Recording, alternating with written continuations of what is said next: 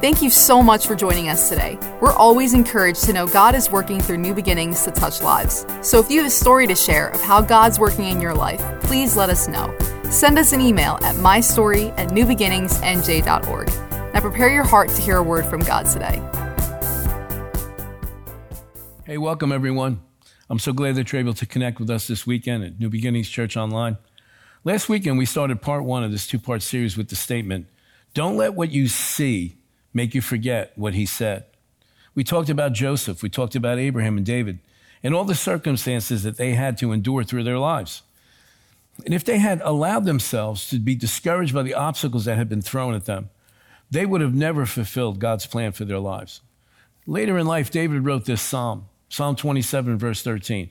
"I would have lost heart unless I had believed that I would see the goodness of the Lord in the land of the living." Verse 14 goes on to say, "Wait on the Lord, be of good courage, and he shall strengthen your heart. Wait, I say, on the Lord." David is saying, look, I'm not waiting to get to heaven for me to see the goodness of God. He made the declaration, I believe that I'm going to see the goodness of the Lord in the land of the living. In other words, right here, right now. There are specific promises that God has made to us that pertain to life here on earth. We should not entertain the thoughts, well, I'll just wait till I get to heaven. We'll wait and see what happens when I get there. That's not God's plan for our lives. Remember this statement from last week. In uncertain times, two voices are competing for your attention. Number one is God's promises. Number two is life's circumstances. And so last week, and we wrapped up part one with the realization that Israel itself, the Israelites themselves, had allowed all that they saw to cause them to forget who God said they were. On their way to the promised land, God had reminded them that he was giving them a land that flowed with milk and honey. It was a prosperous land, very different from what their experience had been for generation and generation and generation back in Egypt. In Deuteronomy chapter 6, verse 10, this is how it reads.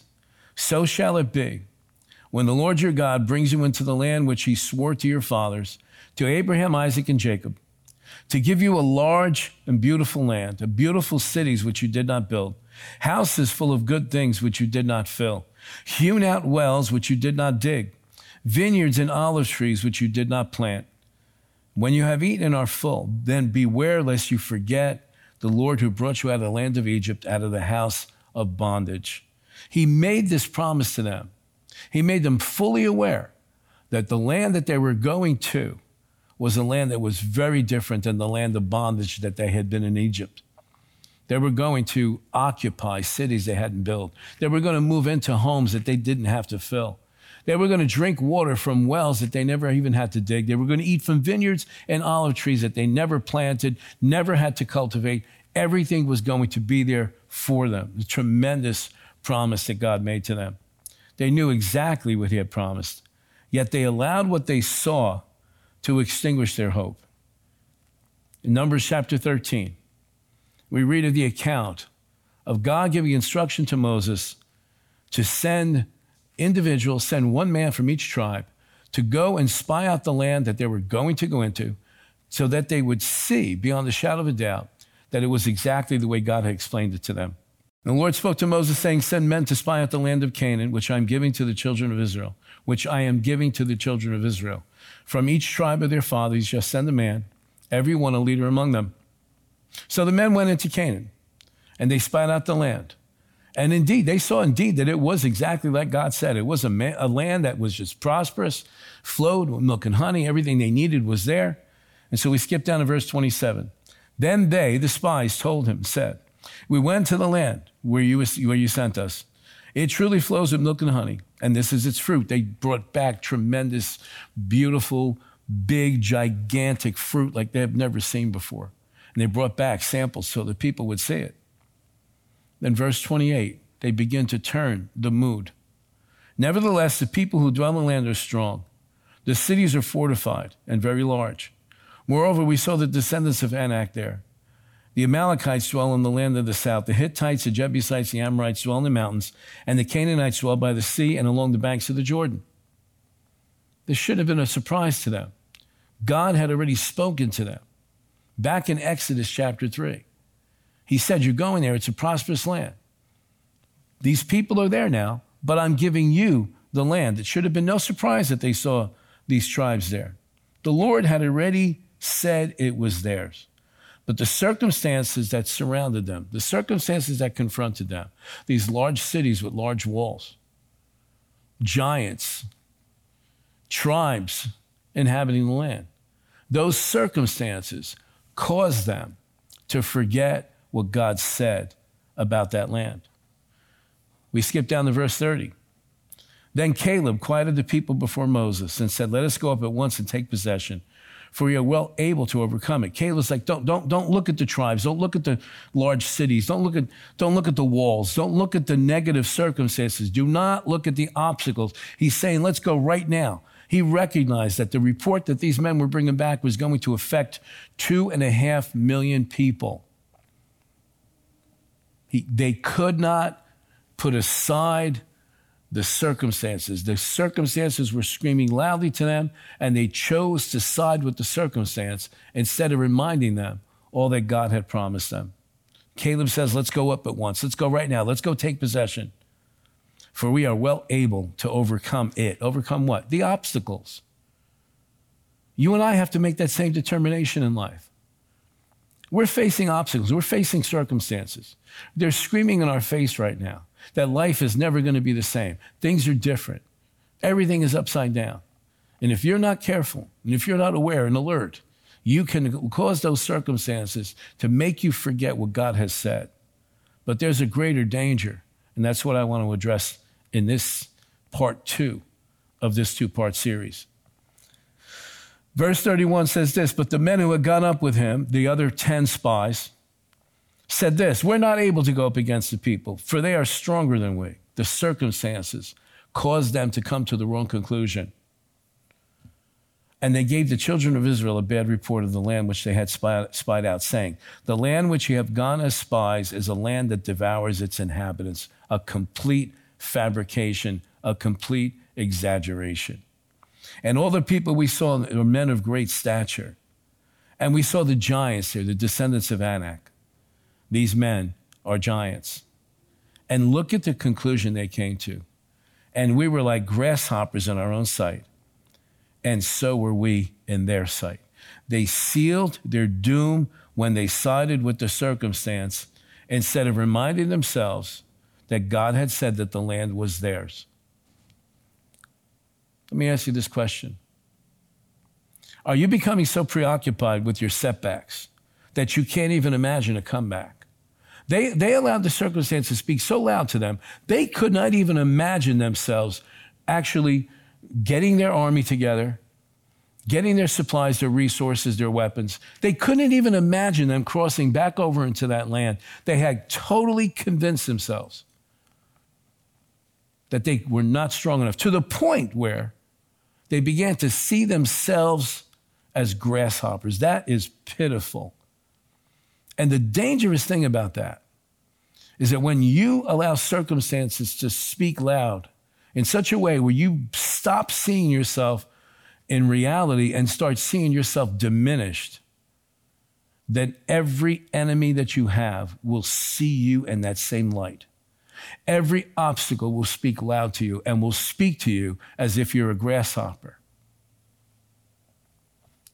Have you forfeited your God-given identity because the circumstances of life are overwhelming? Because that's exactly what they did. They forfeited their God-given identity because they allowed the circumstances speak louder than what God said. The Apostle Paul wrote this. It's recorded for us in 2 Corinthians chapter 4, verse 17 and 18. For our light affliction, which is but for a moment, is working in us a far more exceeding and eternal weight of glory. You see, circumstances, if you put them in the right position, though God did not cause them, God will use them to work things in you, to work faith in you, to work patience in you, to work tenacity, that bulldog attitude in you. He goes on to say, while we do not look at the things which are seen, but at the things which are not seen. For the things which are seen are temporary, but the things which are not seen are eternal. Circumstances are natural, therefore they're temporary. Who God said you are in the scriptures, in the word of God, is an eternal thing. It is not temporary. Therefore, what God said about you is eternal. The circumstances you are facing are temporal. They will pass. You will endure if you stand strong. What had God said about them? Well, in Genesis chapter 1, verse 26, God establishes man's identity. Then God said, let us make man in our image, according to our likeness. Let them have dominion over the fish of the sea, over the birds of the air, over cattle, over all the earth, and over every creeping thing that creeps on the earth. Verse 27.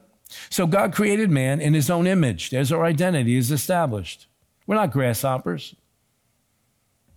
We are created in the image and likeness of God, and God is not a grasshopper. God is not minuscule. God is almighty. God is all powerful, and his spirit lives inside of us. So God created man in his own image. The image of God, he created them. Male and female, he created them. That's where we draw our identity from. Verse 28 says this, then God blessed them, and God said to them, be fruitful, multiply, fill the earth and subdue it, and have dominion, lordship, over the fish of the sea, the birds of the air, of every living thing that moves on the earth. You and I were created to have dominion. You and I were created in a position of authority. It carries responsibility with it. And that responsibility is this, not to let the circumstance determine our identity.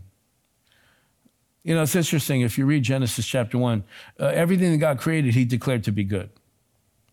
But when God created mankind, he created them in his image, godlike, exact likeness, all the attributes of God himself, and then he blessed them. When he created everything else, he said it was good. But when he created man, he blessed them. There's a distinction there. And Satan came along. And just like all those circumstances were screaming to the Israelites, Satan came along and insinuated that Adam and Eve had been created deficient, not like God's image. In fact, he used that lie to tempt Eve to disobey God by eating the fruit that God had forbidden. Genesis 3:4. Then the serpent said to the woman, you'll not surely die. For God knows in the day that you eat of it, of that fruit, your eyes will be opened and you will be like God, knowing good and evil. Whenever you and I believe the lies of the enemy, we suffer loss of identity and confusion sets in. And that's exactly what happened with Eve, with Adam and Eve. Confusion set in. They believing the lie, it caused them to lose sight of the fact that they had already been created in the image and likeness of God. The enemy came after the very thing that was so important to the future of mankind. He caused Adam and Eve to forget that they had already been created in the image and likeness of God. There are times when the enemy comes through accusation, through intimidation, screaming through circumstances, and circumstances start talking to they get in your head, and you start doubting, am I really born again?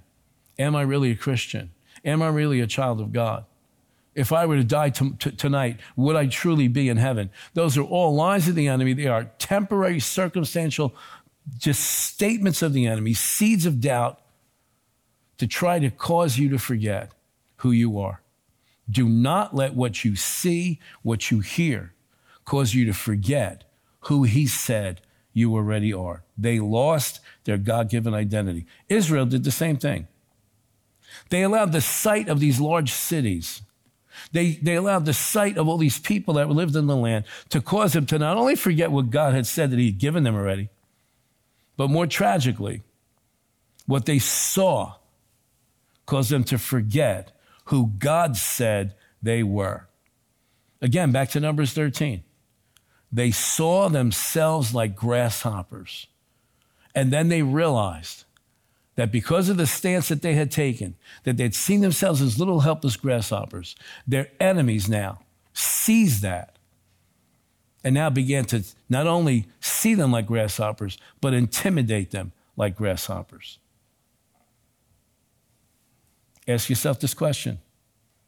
Have you allowed circumstances in your life to turn you into a grasshopper? Because if you have, your enemy is seeing you that same way. You and I need to hold on to what God said about us. We cannot allow ourselves to be robbed of our identity. And let's talk about that. What has God said? In general terms, what has God said about us, about our identity? Number one, you're a child of God. Because you received Jesus as your Savior and you believe in his name. How can I document that? Where's my proof? Where's my evidence? John chapter 1, verse 12. But as many as received him, Christ, to them he gave the right to become children of God. To those who believe in his name, who were born not of blood, nor of the will of the flesh, nor of the will of man, but of God. You, my friend, have been born of God. Don't ever let the enemy rob you of that identity. You are a child of God. And you didn't become a child of God because your parents were Christians, your grandparents were Christians. You became a child of God because you placed your faith and your trust in the Lord Jesus Christ, and you received him as Savior. You received him as the Son of God. That's your identity. Number two, you are the righteousness of God, just like Jesus. 2 Corinthians chapter 5, verse 21 says this: he, God, made him, Jesus, who knew no sin, to be sin for us, that we might become the righteousness of God in him.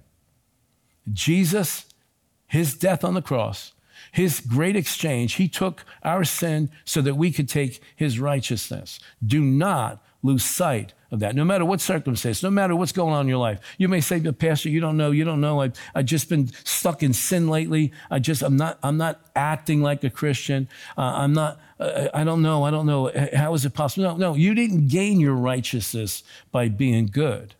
You were placed in a position of righteousness. Don't let the enemy rob that from you.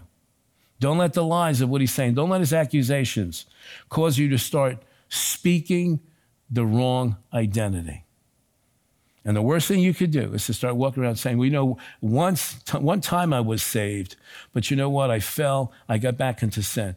No, you didn't lose your salvation because of that. You might have lost your awareness of it, but God made you righteous. Your good works didn't make you righteous. And I hope that you hold on to that. You are a special order of being. We're talking about our identity now. Number one, we're a child of God. Number two, you are the righteousness of God because he placed you in that position. Number three, you are a special order of being with a purpose that touches lives, people's lives for all of eternity. All of eternity. The effect we have on people's lives lasts for eternity. 1 Peter chapter 2, verse 9. Listen to this closely. This is an exciting verse of scripture. But you are a chosen generation, a royal priesthood, a holy nation, God's own special people. For what reason? That you may proclaim the praises of him who called you out of darkness into his marvelous light. We were once not a people, but now we are the people of God, who had not obtained mercy, but now we have obtained mercy. So who am I? I am a chosen person. I am part of the royal priesthood. I am part of a holy nation. I am a special individual, not because of who I am, but because who God has made me. And what is the reason for that? Why do I need to cling to that identity? Why do I need to make sure that the enemy never robs me of that identity? Why? Because I was once not a people, but now I am a people. I have once had no mercy, but now I have mercy for this reason, that I may proclaim the praises of him who called me out of darkness and into his marvelous light. And when we walk in the knowledge of that, you start to affect the people around you. And that effect lasts for all of eternity. So for the sake of those people who need to come to Christ, you cannot afford to let go of your identity. Don't you dare allow the circumstances of life to rob you of who you are. You are a chosen generation. You are a royal priesthood. You have a message to proclaim. Do not let the circumstances rob you of that promise. Jesus said about us that we are the salt that preserves and we are the light that dispels darkness. Matthew chapter 5, verse 13, this is the exact statement that Jesus made. You are the salt of the earth, but if the salt loses its flavor, how shall it be seasoned? It is then good for nothing to be thrown out and trampled underfoot. Don't lose your identity of being salt, Jesus is saying.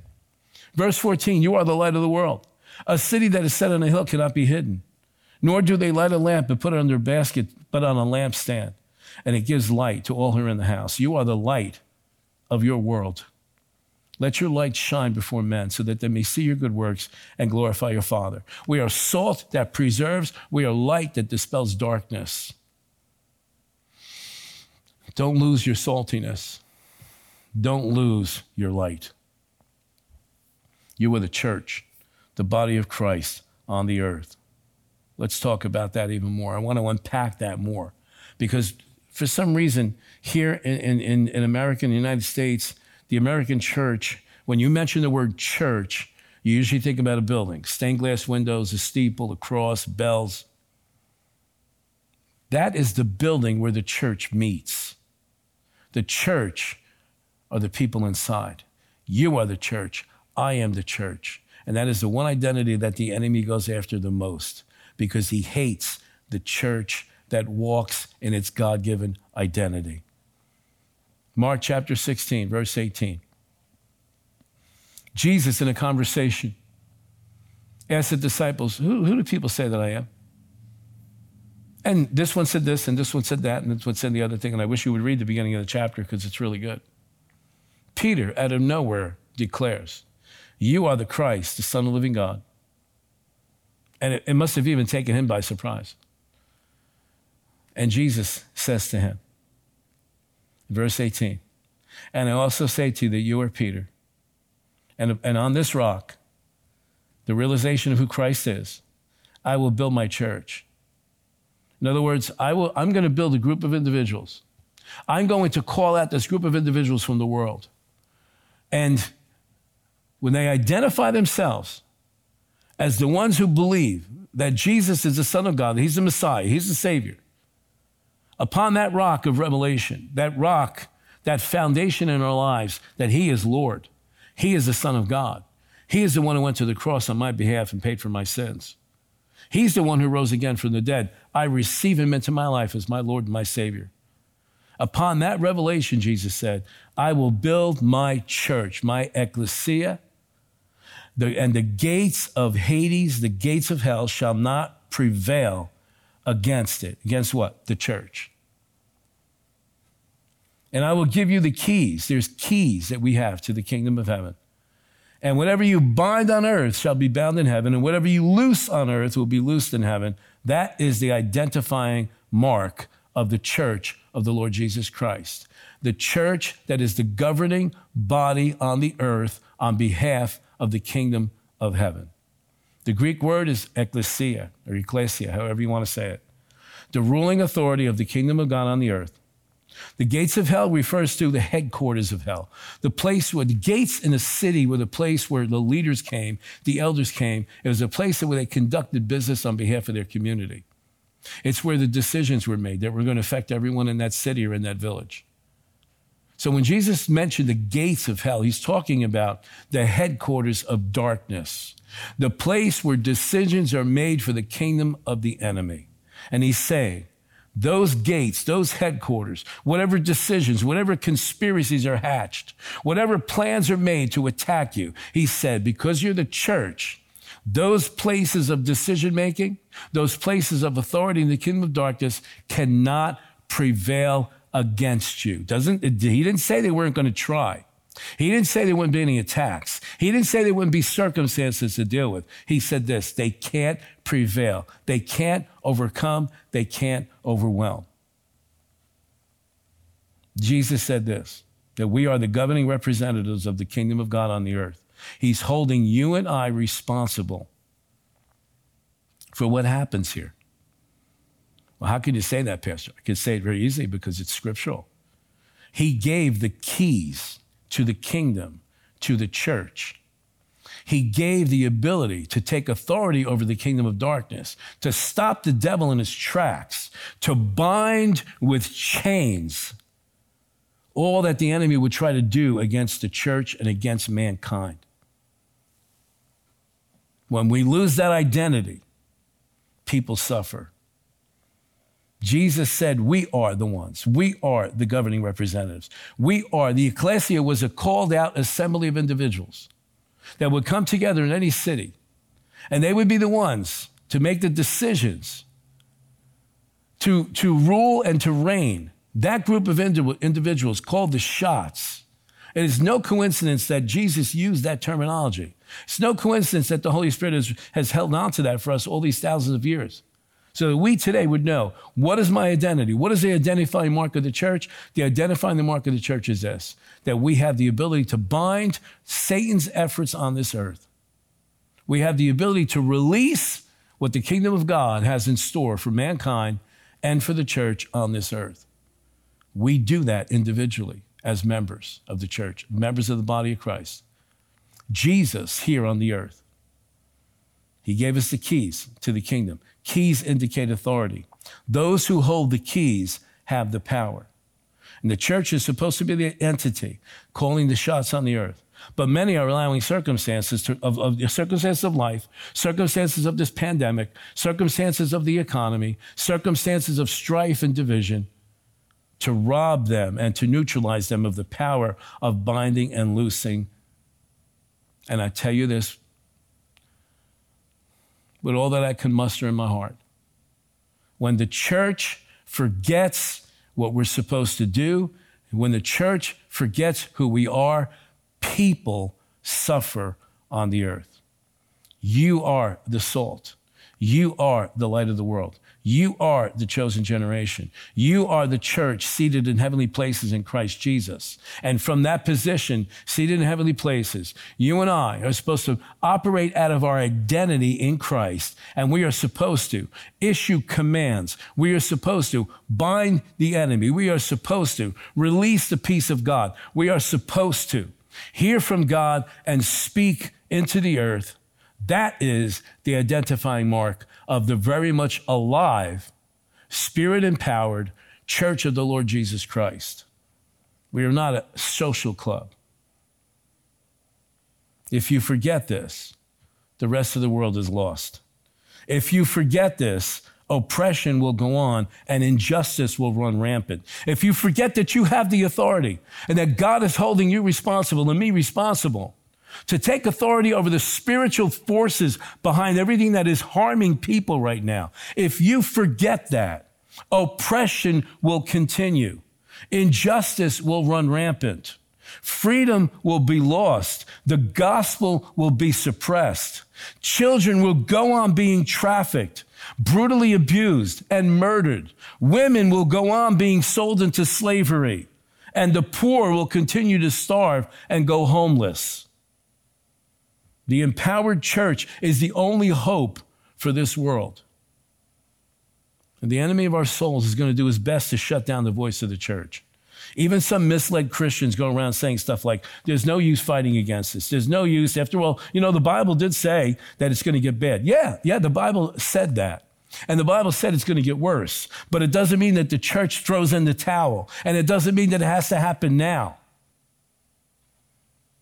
We have the ability to push back evil. We have the ability to gain more time. Don't let the circumstances that you're seeing cause you to forget who you are. The enemy takes advantage of that. The enemy is counting on the church forgetting who it is so that he can run free across the earth, doing whatever he wants, murdering, oppressing, bringing disease, disaster, bringing economic failure, bringing poverty, violence. That's what happens when the church forgets who it is.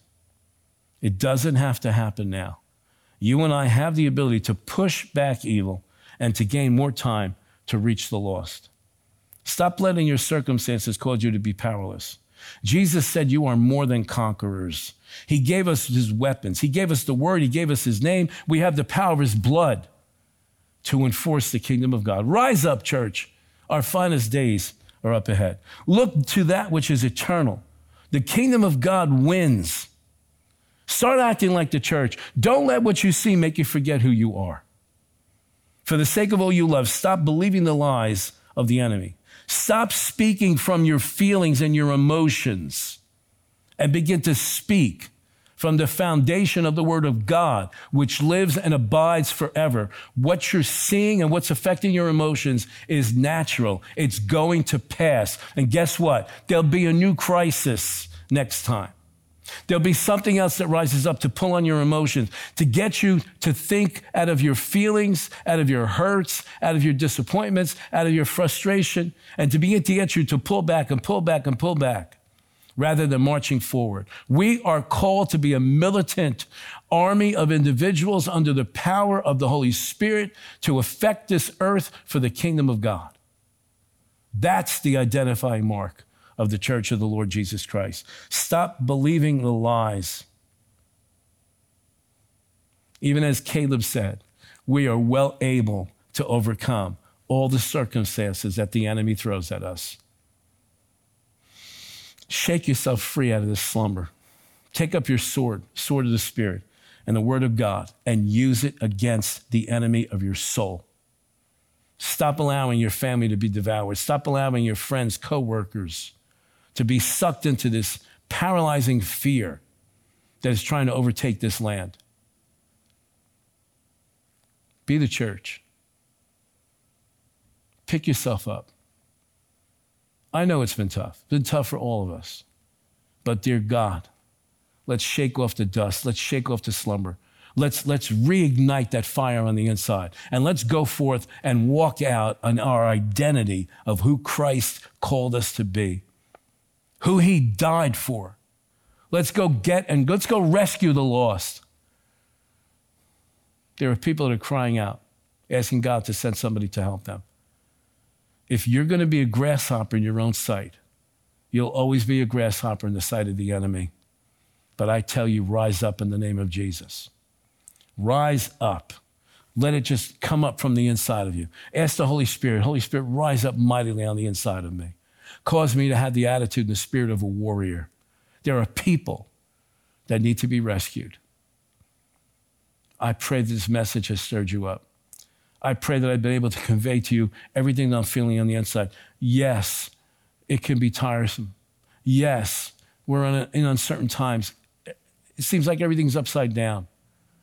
But it doesn't have to stay this way. The earth, its inhabitants are waiting for the manifestation of the sons of God. Rise up, child of God. Rise up, mighty warrior. Be salt, be light, be rescuers. Father, I pray in the name of the Lord Jesus Christ that everything that I've been able to share here, Father, would have an impact on every single one of us, God. I pray that by your Holy Spirit, Father, you would cause us to rise up on the inside, Lord God. You would cause us to see accurately. You would cause us to hear accurately. You'll cause us, Father, to receive a boldness like never before. You said the righteous are bold as lions. We trust you to do these things in our lives, Father. We understand, God, that this nation and the rest of this planet, Father, right now is at the mercy of the kingdom of darkness. But I pray in the name of the Lord Jesus Christ that there'd be a mighty move of your Spirit that would cause the church to rise up like never before, and that we would beat back the darkness with the power of the Word of God, the name of Jesus, and the power of the blood. I pray this in Jesus' name, and I'm believing you, God, for the manifestation of this all across this nation, in every church, in the heart of every believer all over the world, that we would rise up with unity of purpose, God, and put the enemy to flight. We trust you for these things, God. In Jesus' name, amen. Amen. God bless you. Go be the church. Do not let your identity be robbed. It cost Jesus his blood for you and I to say, I am the righteousness of God in Christ Jesus. God bless you. Thanks for listening to this message. We pray that you're blessed and lifted up by God's word. If this message helped you today, please consider supporting New Beginnings financially. You can just go to newbeginningsnj.org and click the Giving tab. We hope to see you soon.